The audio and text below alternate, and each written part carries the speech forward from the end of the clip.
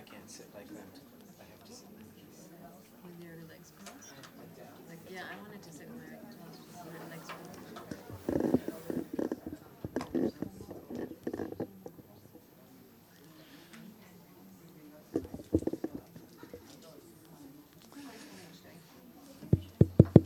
Hello, everyone. Perhaps we can start, and people who are late will join us.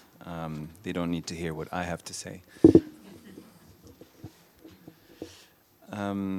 Well, thank you all for being here, and I would like to thank Turiel Glawi and the whole team of 154 to always kind of insist on having a forum go along with the fair, and the forum that's kind of independent of what's going on down there, and that in which we can discuss any ideas we wish, and into which everybody is welcome. In particular, I'd like to thank Kefilo Esiwisa, who is here. Her job description is curatorial assistant, but she's been much more of an interlocutor intellectually and practically in the making of this program. I thought I would just read you this small introduction that frames these couple of days, and then we can get going with today's event. Our world may be post-colonial, yet it has not been decolonized. Colonial powers may have left, but their past presence casts a long shadow, stubbornly occupying our mental, aesthetic, and epistemic spaces. Everywhere, colonial wounds lie wide open.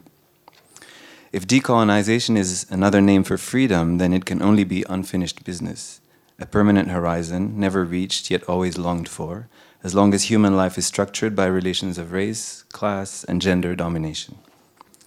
In the face of lingering coloniality, decolonization is not a bygone historical event, it is an everyday task, and hence our title, Always Decolonized.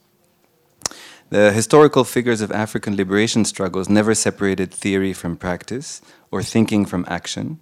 Theory is a weapon in the battle of self-reinvention. Colonization is like a thick cloud standing between us and ourselves, dispossessing us of our identity. The challenge is to undistort the view, to achieve ownership over one's own image. Independence, what for? First and foremost, to be ourselves. And that's a phrase from Amilcar Cabral, on whom we had our first session last night because Forum started last night. This is not a selfish exercise, nor is it a petty one. It does not consist of retreating into an exclusive, narrow identity. On the contrary, it is based upon solidarity among those who dwell in the margins. And to quote another hero, Sankara, we wish to be the heirs of all the revolutions of the world. One of the main hurdles facing the project of self-determination is the hegemony of Western modes of thinking that have classified everything and everyone on the planet according to their own methods and categories, while producing a linear narrative of progress that pushes other cultures outside of history. Philosophical categories are turned into conceptual kernels of colonial violence, producing a double obliteration, erasing the human diversity of the world, while at the same time denying that erasure. In Morocco, the generation of artists and writers gathered around the journal Souffle from 1966 to 73 knew this 50 years ago. They energetically called for a cultural decolonization, without which political decolonization would remain moot. In the words of Abdelatif Labi in 1966, it seems to me that any process of cultural decolonization must begin by questioning the status of the humanities and social sciences in the colonial context. So, the Forum program is a series of panels and screenings and performances that will try to tackle some of these issues modestly, over a few sessions. We'll talk about decolonizing knowledge production, unlearning Eurocentrism, imagining new futures, etc. And so I'm very happy to be starting this session with the Black Athena Collective. The Black Athena Collective is the two people sitting in front of you, Dawit Petros and Heba Amin. They are each an artist in their own right with separate artistic practices, and they also work as this collective. David Petros is a visual artist. He was born in Eritrea. He has been recently based in New York City, soon based in Chicago, traveling everywhere in between. He works mainly in photography and installation, and just like Heba, his work involves a lot of research and also travel. Heba Amin is an Egyptian visual artist. She's also a researcher and a lecturer, currently teaching in Berlin. And both of them work a lot on space, on notions of space and territory, and construct a kind of critical spatial practice in their work, both individually and together as the Black Athena Collective. And the Black Athena Collective, of course, the name of it refers to Martin Bernal's work, Black Athena, which kind of critiques and deconstructs the construction of Greece as being white, or as being this kind of European place. And so the work of the Black Athena Collective has centered a lot around the Red Sea region, in that particular territory of Africa, looking at how it's constructed, how its borders can be deconstructed or looked at otherwise, and to construct space critically and differently. Their lecture performance today, which they have worked on especially for this occasion, is titled "When Rain Falls on the Mountain of Punt," and we will have a chance to ask questions afterwards, in English or in Arabic or in French if you wish, and I can translate the questions if need be. Thank you.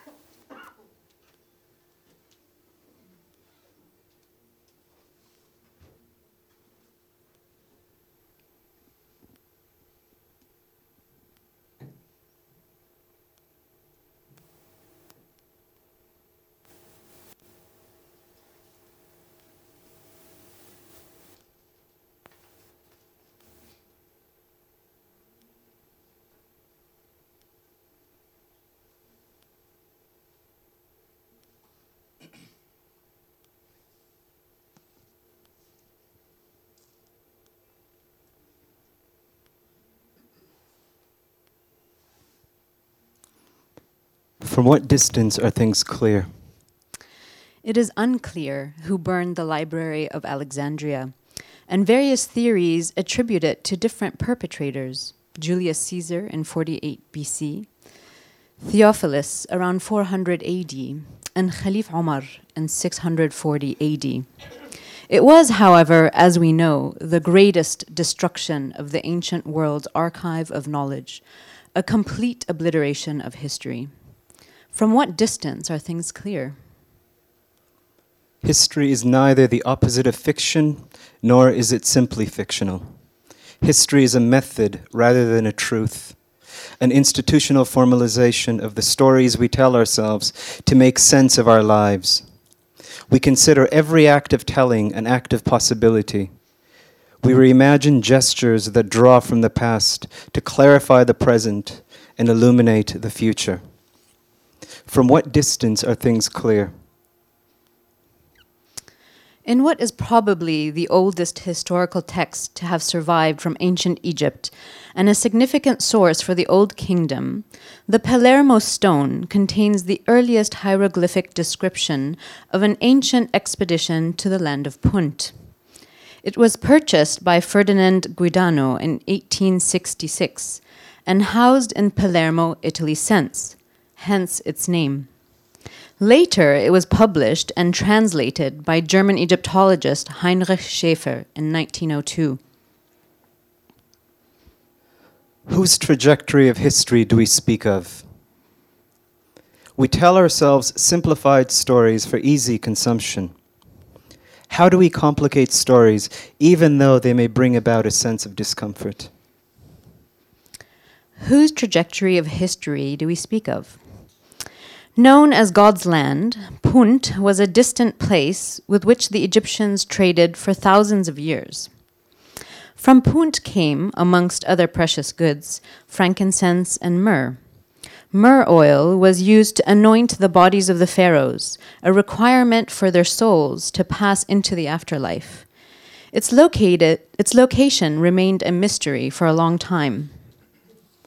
We must interrogate the uncertainties of the past while illuminating tensions in the present. History is an enterprise through which the space of truth in fiction is recuperable. How can we hope for autonomy when we still speak the language of our oppressors? Language remains in the realm of representation and fails to relay the authentic experience of the world. We all move within the boundaries of imagined geographies, in which what is available is not the truth as an absolute historical measure of the world, but a constructed series of representations. The Red Sea and the narratives of those who move across its waters as both a concept and historical cultural formation is a reality that is imaginatively constructed. Images propose a freedom of geography. They help instigate a break with the aesthetics of colonialism. Whose trajectory of history do we speak of? One of the most insightful clues to the location of the land of Punt involves the etymology of the word Berber. It has often been assumed, incorrectly, that the appellation originated with the ancient Greeks as a cognate of barbaros, or barbarian. However, the first mention of the term actually dates earlier to the New Kingdom of Egypt, when it served as an ethnonym for the Puntites. Specifically, during the Hatshepsut expedition to Punt, the ancient Egyptians identified their Puntite counterparts as Barberta in hieroglyphic symbols. This is not a non-space. Instructions were heard from the great throne, an oracle from the god himself, Amun-Ra, who had made Hatshepsut the pharaoh of Upper and Lower Egypt.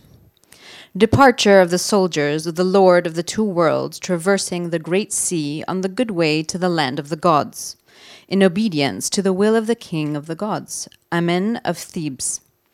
He commanded that there should be brought to him the marvelous products of the land of Punt, for that he loves the queen Hatshepsut above all other kings that have ruled this land. This is not a non-space. October 14th, 2008, Marsa Gawasis site, 23 kilometers south of Safaga, the Red Sea coast, Egypt. We have worked tirelessly for 7 seasons. The site at Marsa Gawasis has grown to encompass nearly 1 kilometer. 55 days of gently prodding into the southern slope of the coral terrace. The picking implement moves slowly through endless layers that alternate between hard rock and crumbling reddish clay. We're gently transferring each shovelful aside, uncertain of what it yields. Lo, a chasm opens, revealing what we've called the 5th cave. This is not a non-space. 45 lots of rope fragments.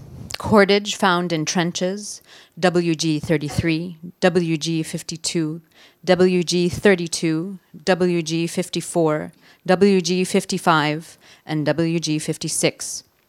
Most of rope fragments have average diameter of 3 to 7 millimeters, with 2 strands plied. 90.3% was found in WG55 and WG56. Among these fragments, we identified a rope fragment knotted in a reef knot found in WG53. 9 simple knots and 2 reef knots found in WG55. 1 ending knot found in WG56 and 2 simple knots and 1 ending knot in WG56. The installation of devices to check the cave's environment will give insight as to its condition and the conservation of its contents. The rope confirms Marsa Gawasis as Sao, the historical port from where seafaring expeditions were sent along the Red Sea to the land of Punt. Migration is home and mobility, and yet exile is uninhabitable. The expedition consisted of about 210 men on 5 ships. These ships were built with a narrow keel, the stern and prow rising high above the water. Their length was about 70 feet. A raised platform with a balustrade served as a lookout, and under these platforms was shelter for the officers and a hold for the storage of provisions. They traveled at sea for 1 month before reaching the shores of Punt. My southern boundary is as far as the lands of Punt, claimed Queen Hatshepsut. Hatshepsut protected Egypt's borders and masterminded a highly profitable trading mission to the land of Punt. And yet, the female king almost vanished from Egyptian history altogether. Hatshepsut would remain lost until almost 3,000 years later, when modern Egyptologists reconstructed her damaged inscriptions and restored her to her rightful dynastic place. Exile is uninhabitable. The Egyptians observed baboons worshipping the sun. Since they were not native to Egypt, colonies of baboons were sent into exile. They became associated with the sun god Amun-Ra and kept in temples. Queen Hatshepsut, in particular, had an affinity for the animals, and her temple, filled with baboon mummies, later helped unlock the mystery of the land of Punt. Exile is uninhabitable. A team of scientists took hair samples from baboon mummies and examined them by using oxygen isotope analysis. Oxygen isotopes act as a signal that can inform scientists about the origin of the hairs. In 2010, an analysis of the specimen results, led by Professor Nathaniel Dominy, revealed a high likelihood match with eastern Somalia and the Eritrea-Ethiopia corridor as the place of origin, further suggesting this region as the source of exports to ancient Egypt. Dominy further pinpoints the harbor of Massawa in Eritrea as the likely landing point of the Egyptian expeditions of Punt. Depending on the environment where an animal lived, the ratio of various isotopes of oxygen will be different. Oxygen tends to vary as a function of rainfall and the water composition of plants and seed, explains Professor Dominy. What I drank did not quench me.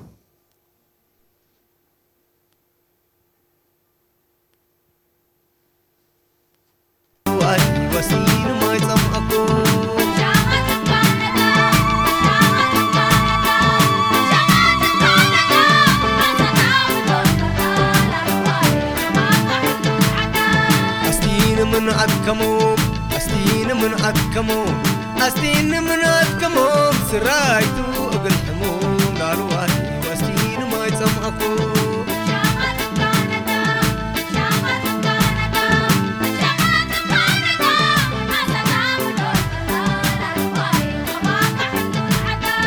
أستين من دعاري أستين من دعاري أستين من دعاري سفل الكوبرين داري قالوا أهلي وأستين ما يسمعكم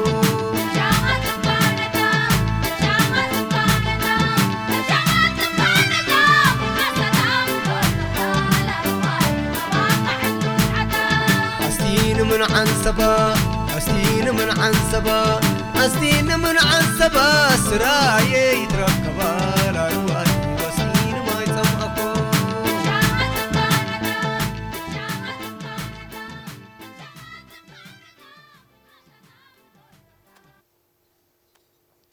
I'm thirsty, bring me water. I am thirsty, bring me water. I am thirsty, bring me water. What I drank did not quench me. Bring me water from Adi Khumen. Bring me water from Adi Khumen. Bring me water from Adi Khumen. Bring me water from Da'arit. Bring me water from Da'arit. Bring me water from Da'arit. Bring me water from Ansaba. Bring me water from Ansaba. Bring me water from Ansaba.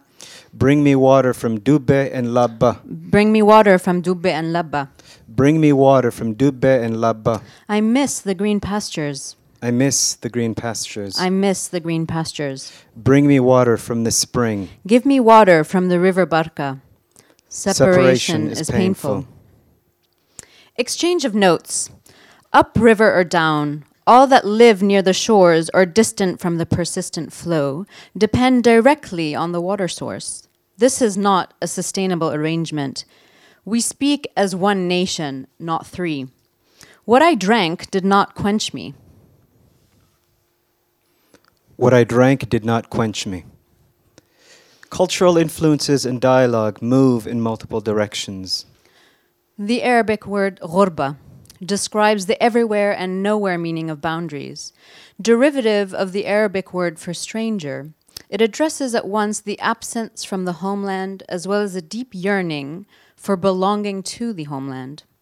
The nation state is in fact contrived. There is nothing natural or self-evident about attachment to the nation, which is on the contrary established, legitimized, and maintained by complex cultural practices and institutions. Growing transnational flows across borders have created a wealth of new levels of membership and affiliation, operating within and across territorial borders, such that national borders are being destroyed as people cross them.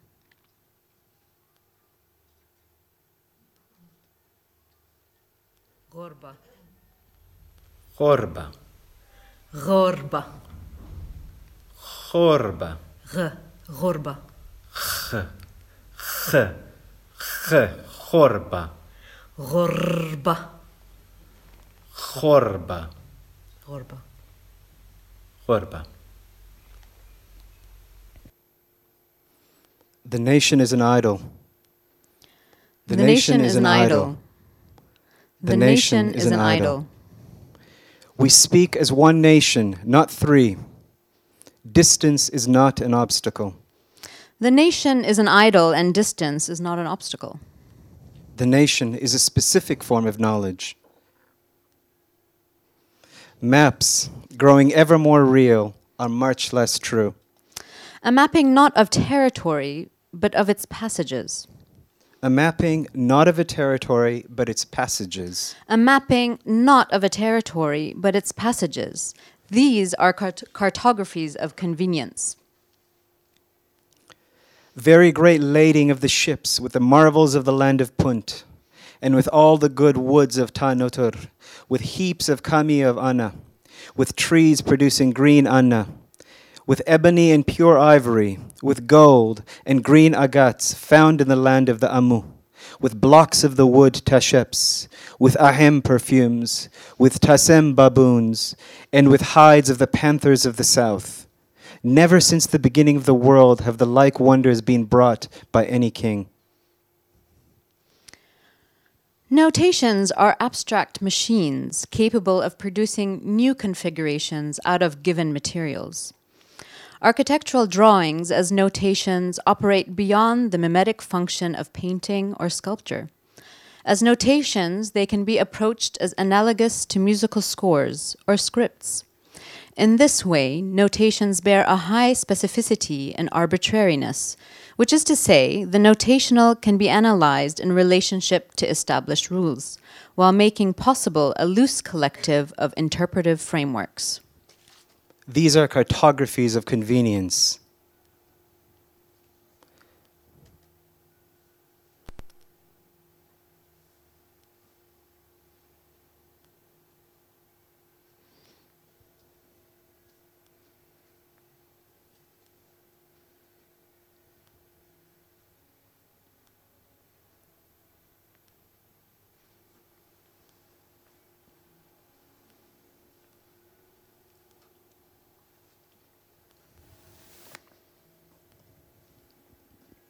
A notation used as such, as an artifact from which multiple interpretive frameworks operate, describes possible relationships among elements.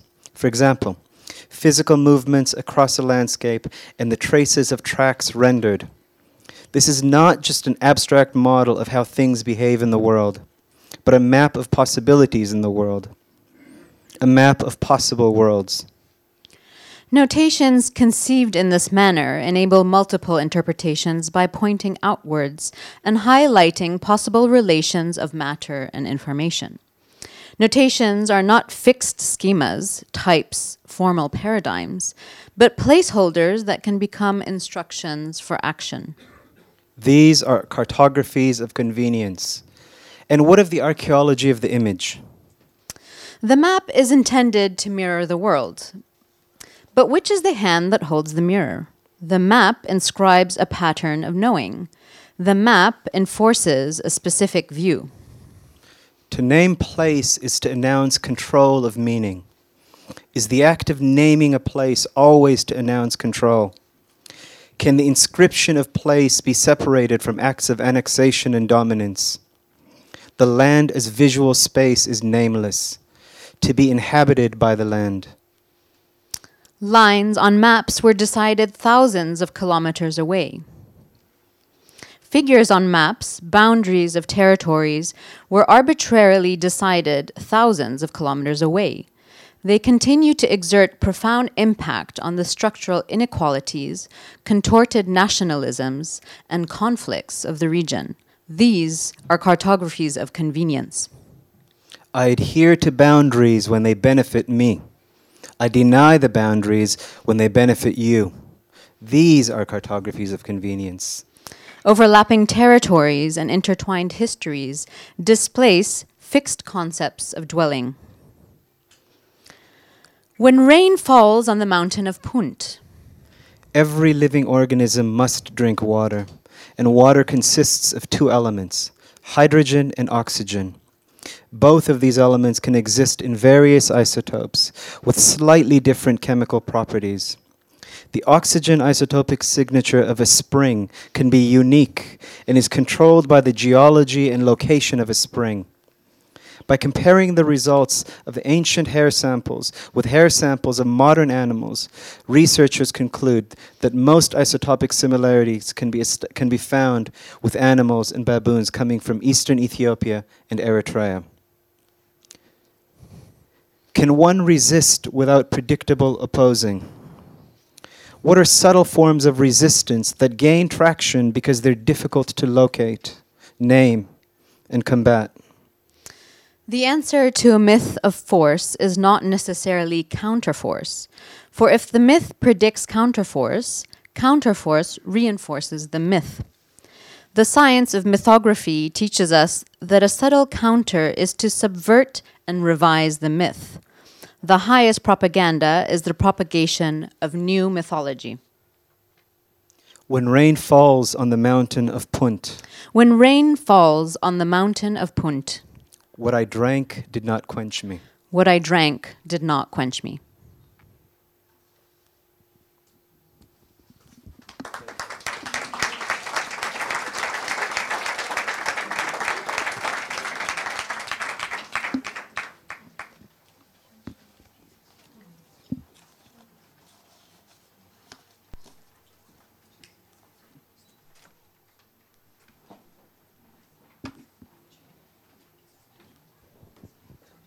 Thank you very much, Heba and David. I suggest we move directly to taking questions from the audience.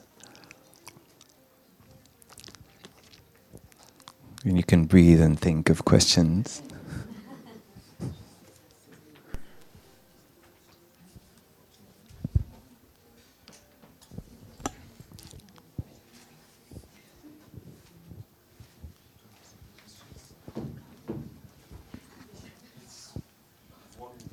Sure, very simple question.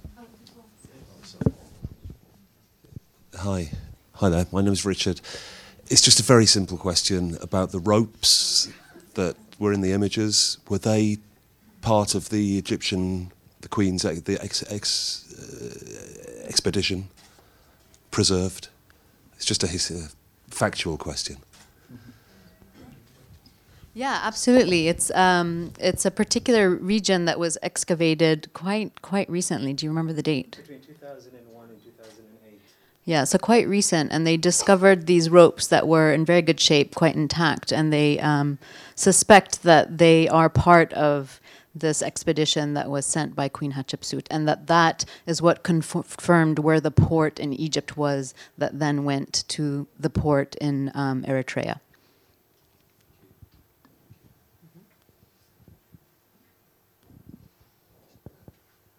We like simple questions.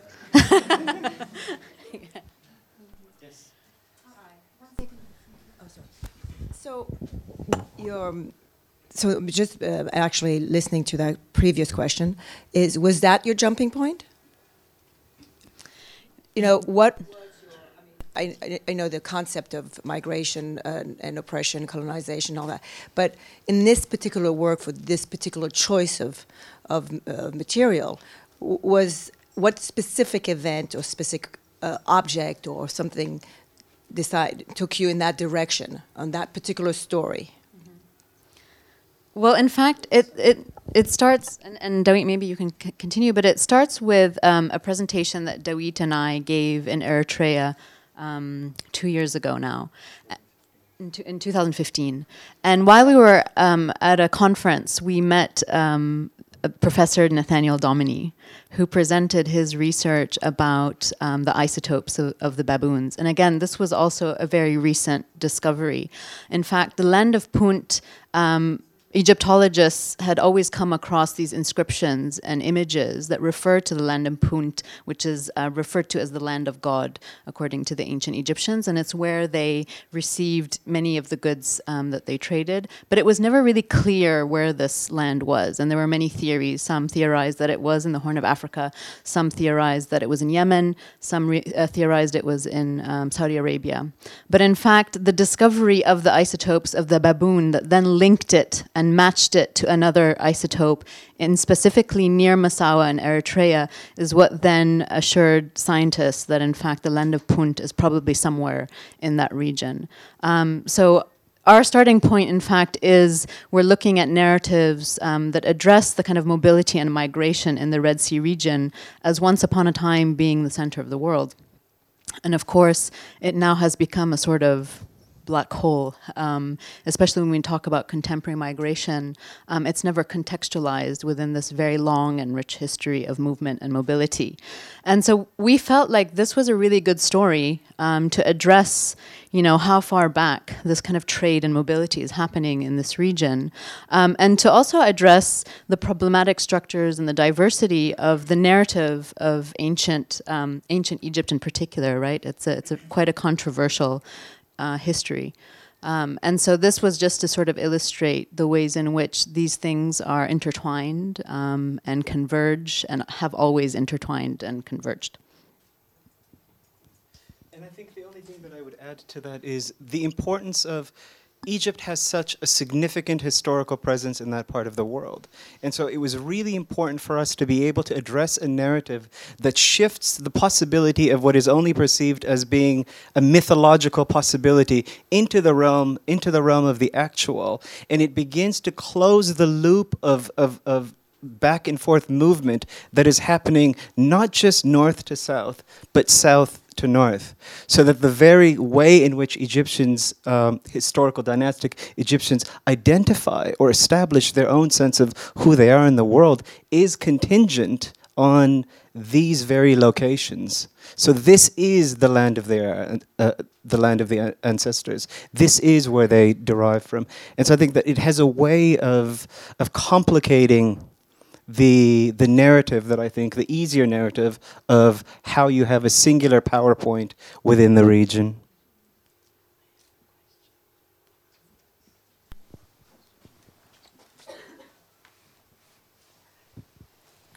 Thank you for a fascinating talk. I'd just like to ask about the images that were scrolling behind you. Could you perhaps mention if they came from a particular archive, the old black and white photographs, and for instance this one, if it was taken by yourselves? All the above. In fact, a very important part of our project is to rework archival material. And a lot of the images are images that sit in our archives and haven't seen the light of day. And so as part of our project, we're really trying to rework and kind of bring life to them, to narrate them. So a lot of the images that you've seen are sort of reworkings of these kinds of images that we're kind of adding layers of meaning to from our own interpretation. A lot of them are images that we ourselves have taken through traveling to these particular sites. And then others are just plain, flat out archive images that we're digging out from archives in Italy, and in Berlin, and in, where else have we drawn from? And in the U.S. Yeah. So it's not one specific archive. We're working, with multiple archives that are focusing specifically on the Red Sea region.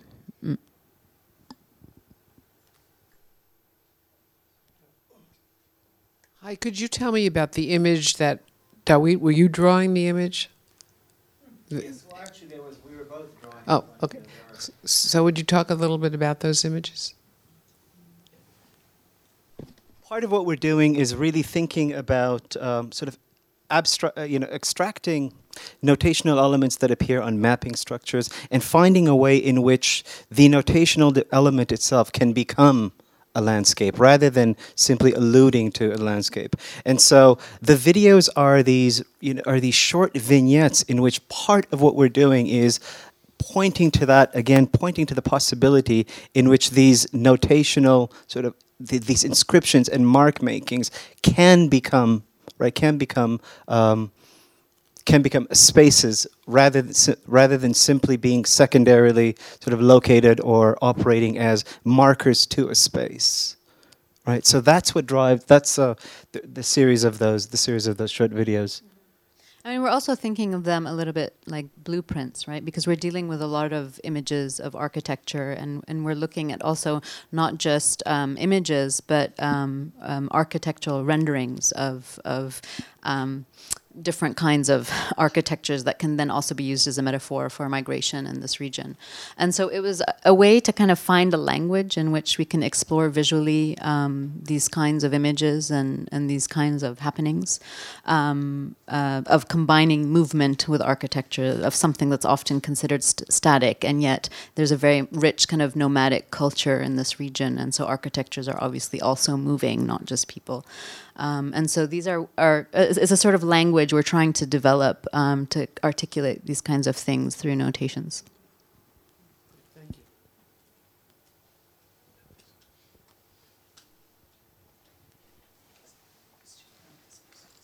you. Hi. So hello. No, I love your I love the refraining aspects of what you were doing, and especially cartographies of convenience that came through really strongly. I was just interested in the idea of convenience and whose convenience, and also thinking about cartographies from the perspective of Eritrea and how it's in flux in so many ways. And so is it not convenient for a country that's in flux? It was what not convenient? The idea of cartographies and the borders that already exist.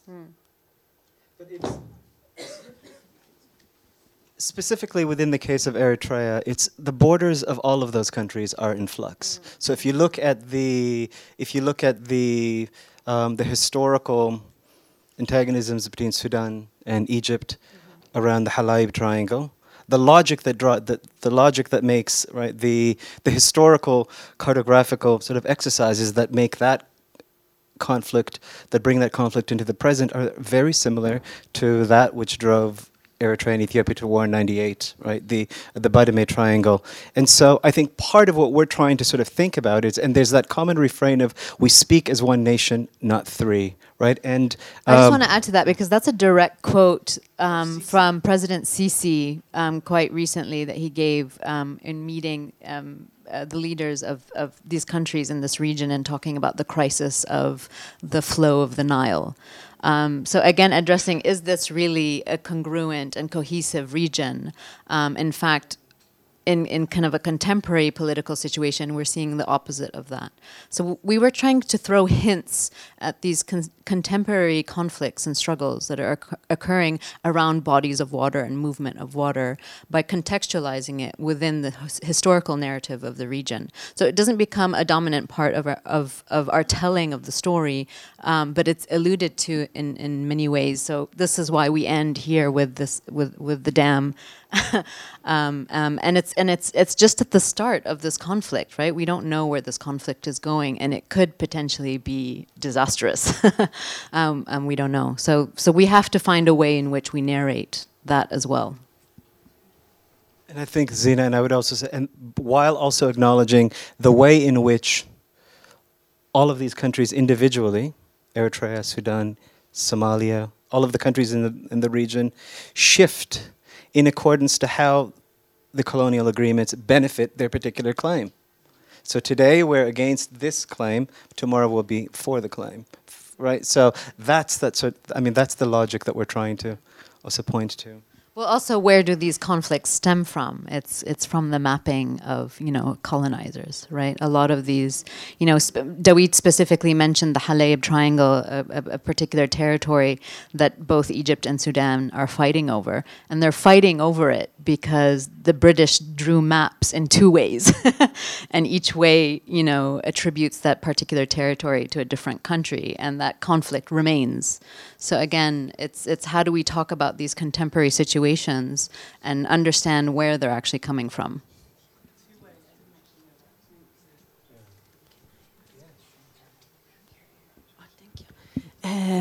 Wonderful, a real pleasure to watch this. I don't really have a question, but I have a feeling that I would like to ask you to comment on somehow. And this feeling has to do with a moment in your discourse where you brought up the baboon tests, isotopes, and I felt a kind of pain. So I was wondering, and there's no way, this is not a hidden criticism at all. I really truly wonder how we can get out of the problem of the relationship with science and the human and non-human question, of course. So to think about these baboons being taken and enslaved kind of upset me. Secondly, my fear is, what do we do if we are using the same technique of legitimation of a truth, which is then could be used in another way, to calculate the isotopes of this or that. So this is no answer I have, but what does this comment of a feeling I have suggest in you? Well, I think we have the exact same feeling, right? And I think this is why we're bringing these things forward in an attempt to kind of problematize these issues and to throw questions out there as opposed to giving kind of definitive claims. The baboon story is very problematic, and this is specifically why we framed it as baboons in exile, right? These colonies of baboons in exile as opposed to kind of just another trade object or artifact. And so how can we then use those stories, again, within this framework that is already problematic, but we have to address it, I think, in order to kind of move past it. And I think it's a sort of experiment. I don't know if that's something that we can actually do, but this is why we're working with archival imagery and attempting to kind of shift it and play with it and kind of alter it to see if we can somehow shift those narratives. It's that same discomfort you have. Sorry. The same discomfort you have is, I think we should all have, right? Because the extent to which we're very conscious that of the knowledge that we're using is the very knowledge that we're criticizing. It creates the very sets of problems. But I think in terms of how we perform possible models of history, there is no hierarchy in terms of how the information is being presented. Very few people are being quoted directly. Right? There's a way in which information is being given, and a lot of it contradicts itself if you really listen to it.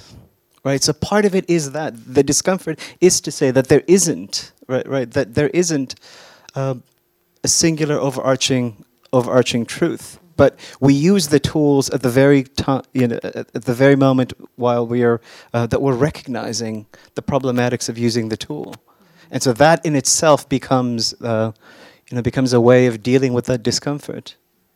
And that's particularly important because, especially when you're dealing with the history of this region, and especially ancient Egypt, it is a sort of singular narrative, and it's a very problematic narrative.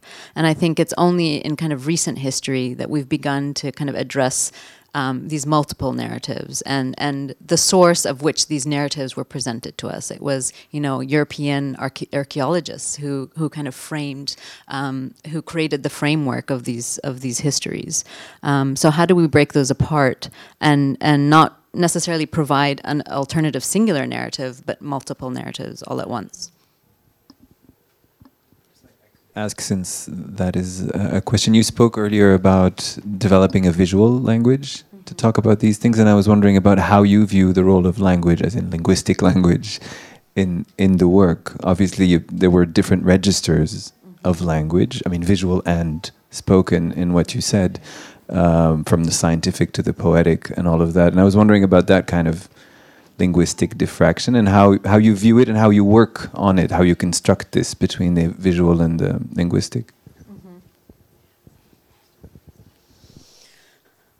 Well, the visual language is important. I think it's significant, the particular archives that we're working with.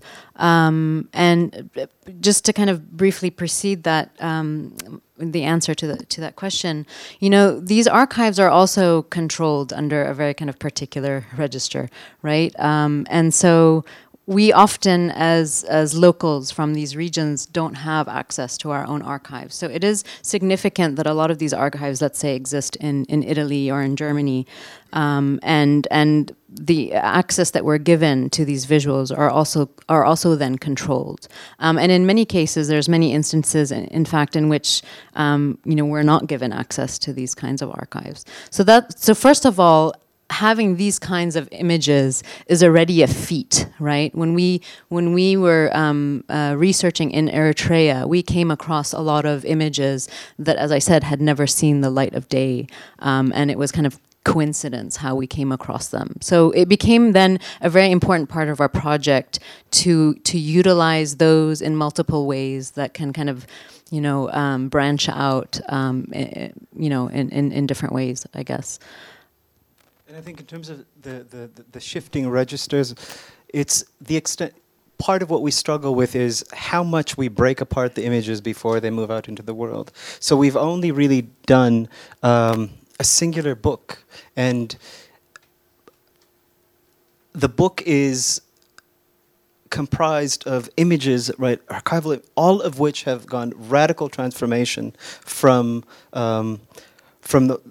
the way in which we receive them, right? So I think a part of the limitations that we deal with it, and a part of the limitations that were imposed on what we could do with these images and with this information, was how legible they would be relative to the way in which they were initially given.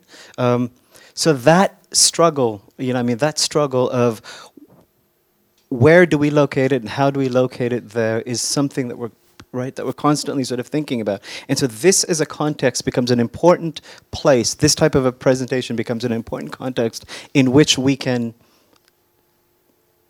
share a lot of this information, share a lot of the images without a sense of having it circulate beyond this type of a certain context. So this is one register, the images that go into the book are another register, the images that go into various publications are another register.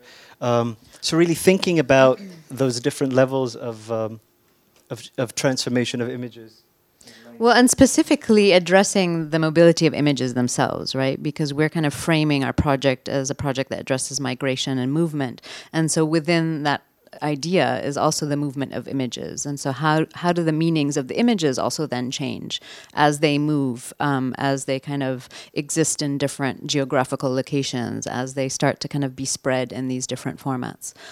So there is that also level of mobility, and how do we articulate that through language? That's a difficult challenge.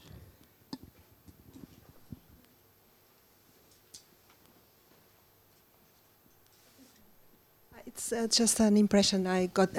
Once I was in the Senegal and I was asking a photographer much older than us about his subject on his work, and he was saying, "Oh, it's important to keep on this post-colonial discourse because we have to work we have to keep the memory." And he thought, he looked to the ceiling and said, "Oh, because the history of Africa is not written before colonialism." Do you agree with that? Well, are you sure that's the question you want to ask? But it's a complicated question, and it's a loaded question, because it's we're also talking about historical expeditions, many of which also have elements of force, and parts of these narratives are what are being articulated here. So there are different modes of force and conquest. So when we say what levels of history, what modes of history begin to operate once European colonialism comes in, I think that is one mode of telling. But I would like to think that part of what we're doing here is pointing out to the possibility and the existence of these much longer histories that also have some of these dynamics of force and conquest. And maybe it wasn't just one line of thought; it was several, so they don't recognize a discourse. But wait a minute. I mean, we're talking about a civilization that has some of the oldest records of, pictorial and linguistic evidence, right? So, no, but this is the entire continent. It's not just ancient Egypt, right? That's just a kind of window into kind of a broader thing. She means Western historical Yeah. methodologies, like theological histories, like Hegel, maybe. No, I was just surprised with this answer of this photographer in Saint-Louis du Senegal, and I'm really asking again. But I think this is part of the brainwashing of where history begins, right? It starts at a particular point, and this is precisely what this project attempts to do, is to kind of break apart these dominant structures of history and address ones that have been written out of history. I mean, that's also the title of our project comes from this idea of what narratives have been written out of history. So the Black Athena Collective addresses, the narratives that have been written out of ancient Greece by European history.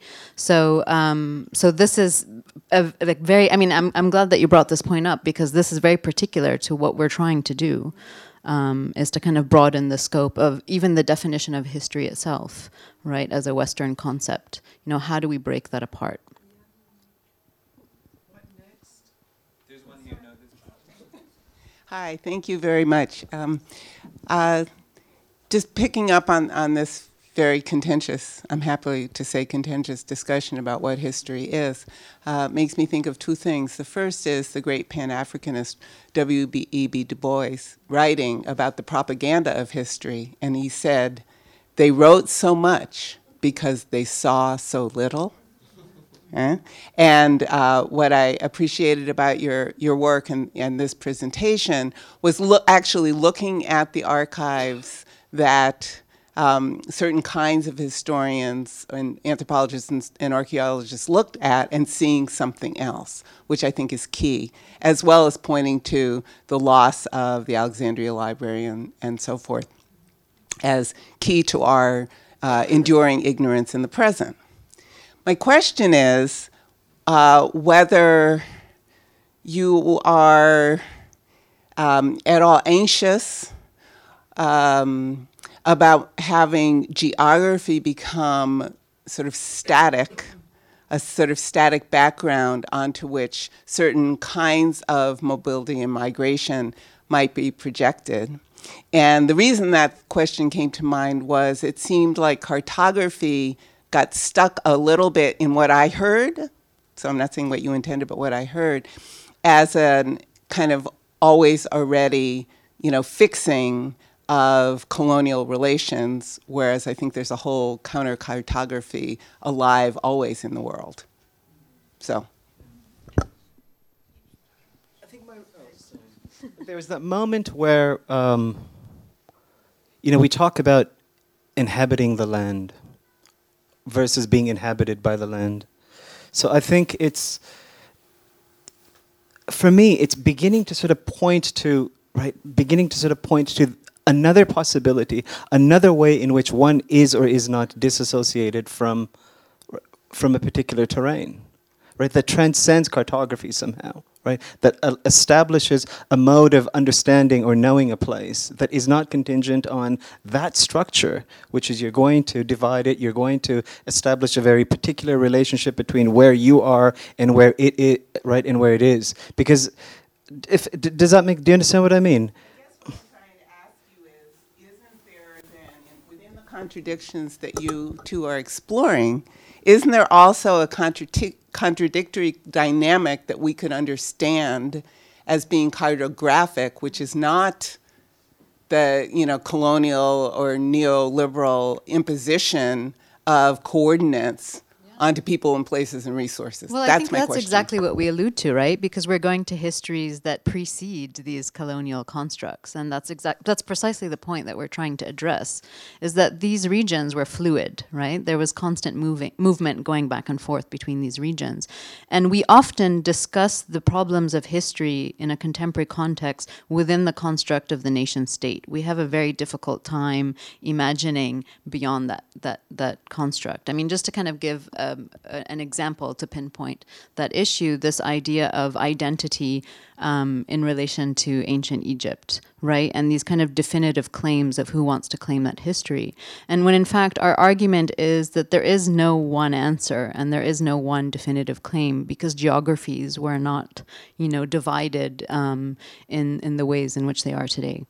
And so I think we are addressing cartographies and these colonial constructs of cartography as a way to try to erase that, as a way to try to kind of think of what other constructs might be at this point, because it's a very kind of recent, it's a very recent history, if that makes sense. Happy to.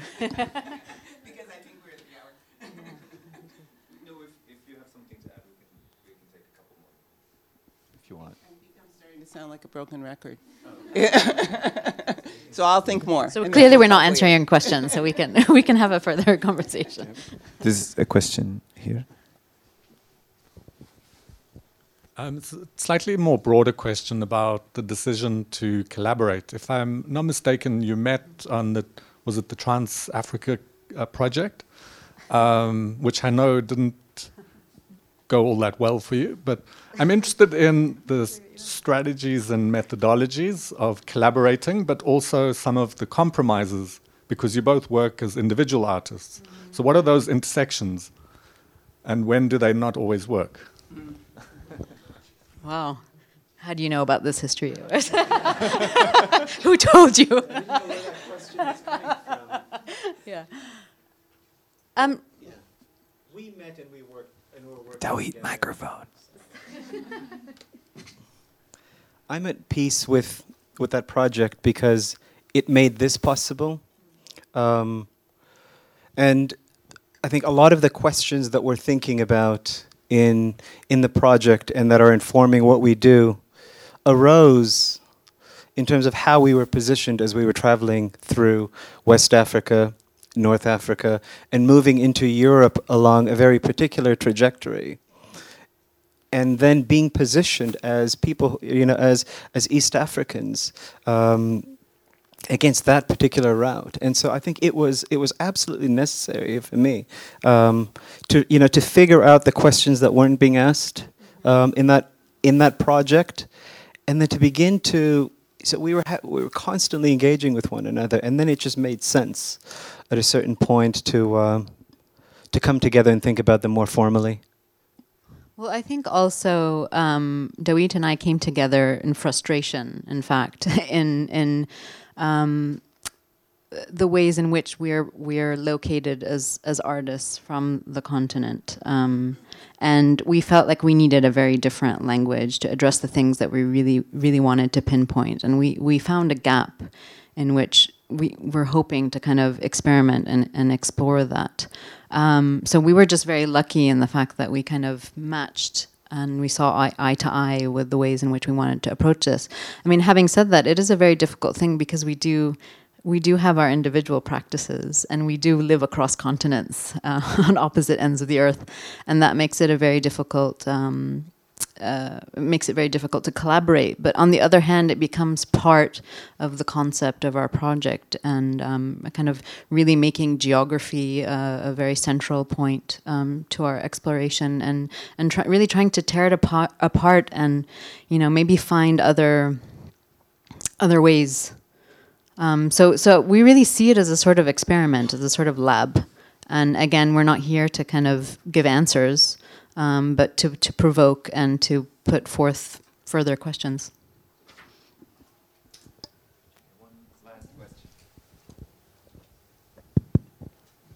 Hi, I just wanted to ask you about the movement of movement, because you've mentioned notation quite a few times, and it obviously makes me think about choreography. And in a way, like notation on cartographies are also forms of choreographies of people and resources and living things that aren't people, all kinds of choreographies. So if you were, I mean, this might be a really dumb question, but in terms of translating this kind of research on movement into movement, what would be a kind of counter choreographic movement translation of this into that, or that into this somehow? If that makes any sense at all. I mean, I don't think we're looking for a counter movement to movement. I think, on the contrary, we're really trying to emphasize the idea of movement. And so a very important part of the project is, yes, we're doing a lot of research, but we're also embedding ourselves in these locations, and we're also traveling, we're moving through these locations. So important for us is to not kind of speak from afar, but to kind of really engage with the territories that we're talking about. And so traveling is a very big part of our project, and that's integral, that's important. And so not just talking about movement, but we're embedding ourselves in a sort of kind of trajectory of movement. So I don't know that we want to counter. I guess just like, what would a choreography of the same notation be like in the context of the fact that those notations were choreographies in the first place? I mean, I guess that's what we're also trying to to discover, right? I think my response. I mean, I don't know if I think about it as a counter choreography, but part of what was really informing, part of the frustrations that I felt when we were moving through incredibly complicated spaces was the reductive way in which complex events were being represented image-wise. And so I think for me, that's the counter. I mean, that's the counter on a collective basis and on an individual basis, is attempting to break apart the language with which you're either expected to, or it's easier to deal, right, to examine a certain question. Or the language that you've been indoctrinated with, right? Because I think that's also very difficult to break from. Sorry, Debbie. No. But I mean, all of that is embedded within a choreography of image, right, in a circulation of a certain type of image. So I think that would be the response. I mean, it's because this took a long time for us to figure out how to, it took us a few years to really figure out what it was we were trying to deal with. But much of it was driven by a reaction against what we knew we did not want to be doing. Does that make sense? Yeah. Thank you very much, Heba and Dawit, and thank you for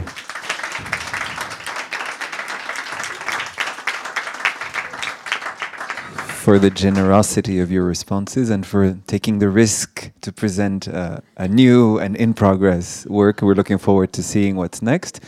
We resume in about 20 minutes at 3:30 with Grada Quilomba, and I hope you will all be back here.